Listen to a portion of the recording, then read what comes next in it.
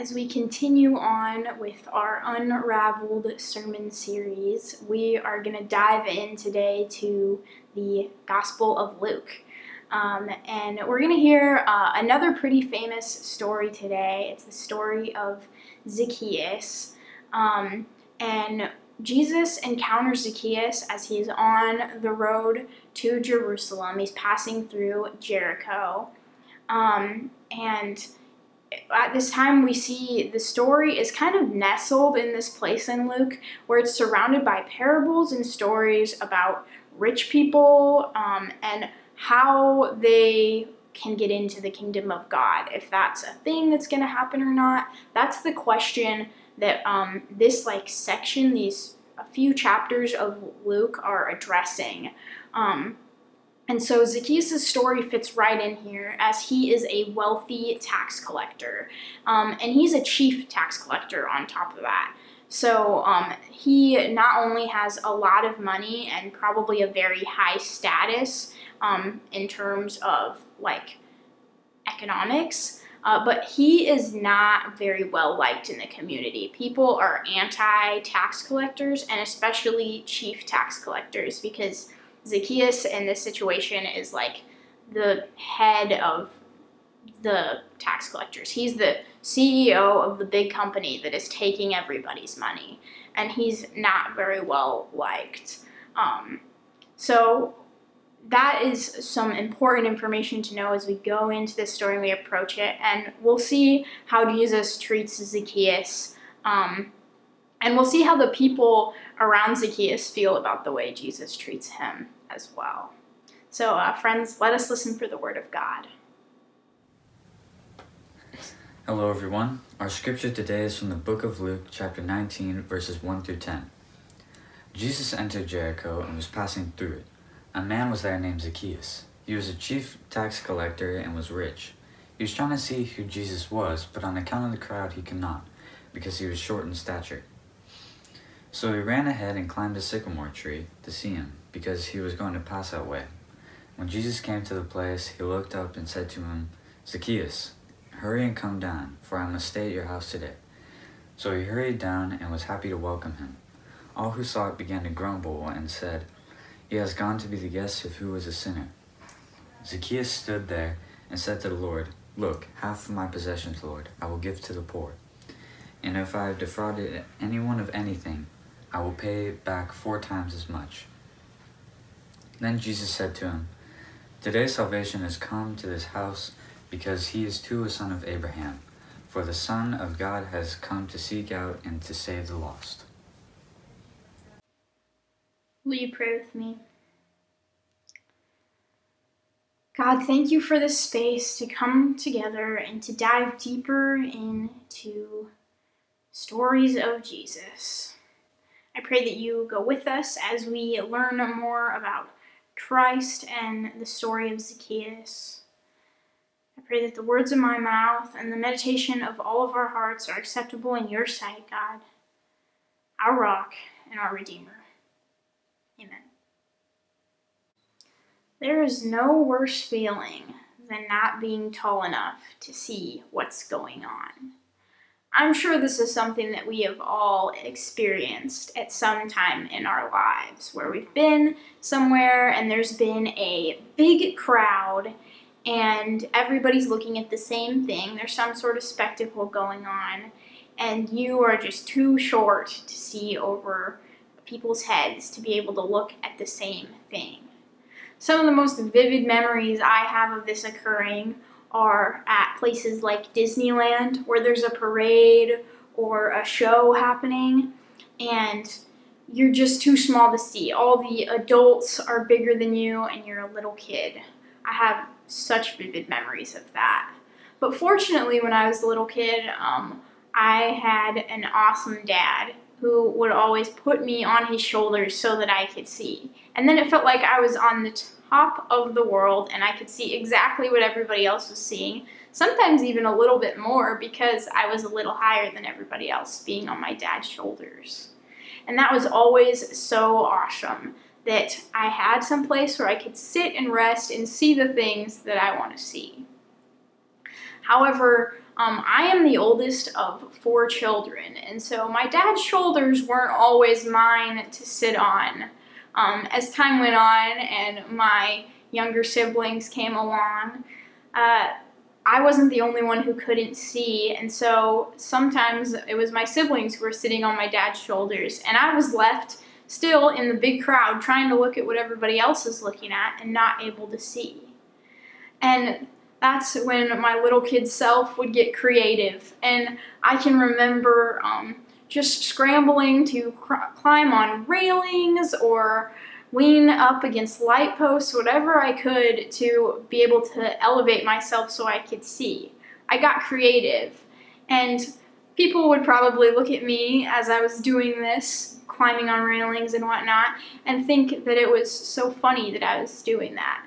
But if I did that today, it would definitely be weird, and I would probably become the spectacle myself rather than whatever everybody's looking at in a crowd. However, I'm still pretty short, and so oftentimes I can't see very well in big crowds and whatnot, so I'm constantly having to position myself to be able to see what's going on. And that's what Zacchaeus is trying to do in our story today. He's trying to position himself to be able to see what everybody's seeing, but he gets creative like a little kid would and climbs up in a tree. Now, Zacchaeus is an interesting man. He is the chief tax collector in this city of Jericho, which means he is rich. He has a lot of money. Tax collectors have a lot of money as it is, but since he's the chief tax collector, he's a step above the rest and has even more money. He's also a grown man despite his short stature, and so he shouldn't be participating in maybe childlike antics by climbing up in this tree. But he wants to see something. He wants to see the spectacle that has drawn the big crowd in, that has inhibited his vision. And that spectacle is Jesus. We hear in the Gospels that as Jesus is journeying towards Jerusalem, he starts to draw crowds. And people want to see and people want to touch Jesus. They want their hand in the miracles that he is providing, and he is definitely quite the sight to see. So when Jesus comes to town, the people come out to see him. And people is everyone, even the rich and esteemed chief tax collectors. Now, you see, even though Zacchaeus has a lot of money, he's not necessarily very popular in town. Zacchaeus is not well liked at all and even looked at as a sinner.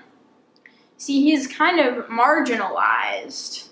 Probably this Zacchaeus' experience of being marginalized is about the best way you could be. I mean, he has a lot of money, so that puts him on the outskirts, and he is doing a not so nice thing to these people by taking so much of their money in taxes constantly, and people resent him for this. But Zacchaeus, when he comes to see Jesus, just like everyone else, when he is in a position where he's just like everybody else, he doesn't have anybody to lend him a helping hand. He doesn't have anybody to jump on their shoulders. So Zacchaeus gets creative and climbs up into this tree. He climbs up into the tree like a little kid. It's pretty odd to have a grown man, much less a chief tax collector, climbing up in a tree. I think that when Zacchaeus does this, we see how desperately he wants to see Jesus. Now, when we look at Zacchaeus, I think it's pretty evident that he's someone who desires wealth. Obviously, being a chief tax collector, he likes money. But I think that when Jesus passes through, there's a realization that happens in Zacchaeus. I think he realizes that the wealth that he has is maybe not the wealth that he needs. I think that to Zacchaeus, Jesus represents this sort of deep spiritual wealth. And in order to get that, to even get a glimpse of that, Zacchaeus gets desperate and decides to shed all fear of embarrassment and climb up in this sycamore tree. And it is in that sycamore tree where Jesus calls Zacchaeus out. And he doesn't even just say hello. He says, and I'd love to chat with you. That's not how Jesus treats Zacchaeus.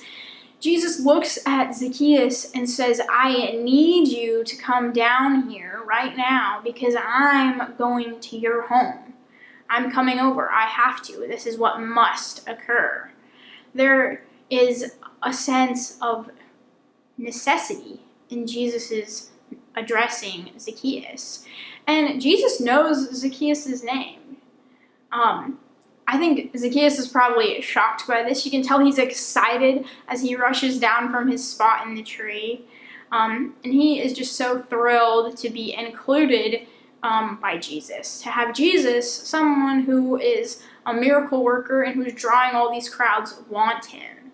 I bet Zacchaeus doesn't feel very wanted in his community.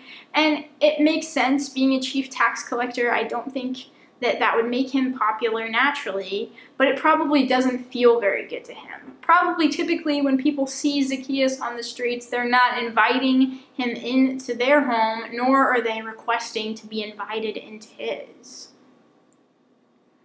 And it's pretty obvious that that's the case in Zacchaeus' community because the crowds around are not too thrilled when Jesus asks for Zacchaeus to come down and get ready to eat with him, to welcome him into his home. The crowds are taken aback and said, why is he going to go eat with a sinner like him? That doesn't seem right. Zacchaeus doesn't deserve it. I'm sure that's what people are thinking. He is this awful guy. Why in the world would Jesus want to eat with Zacchaeus? But as we know, Jesus does not subscribe to our social norms.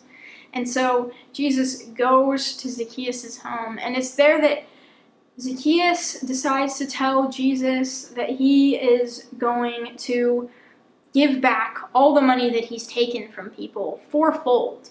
He is ready to be all in and to give.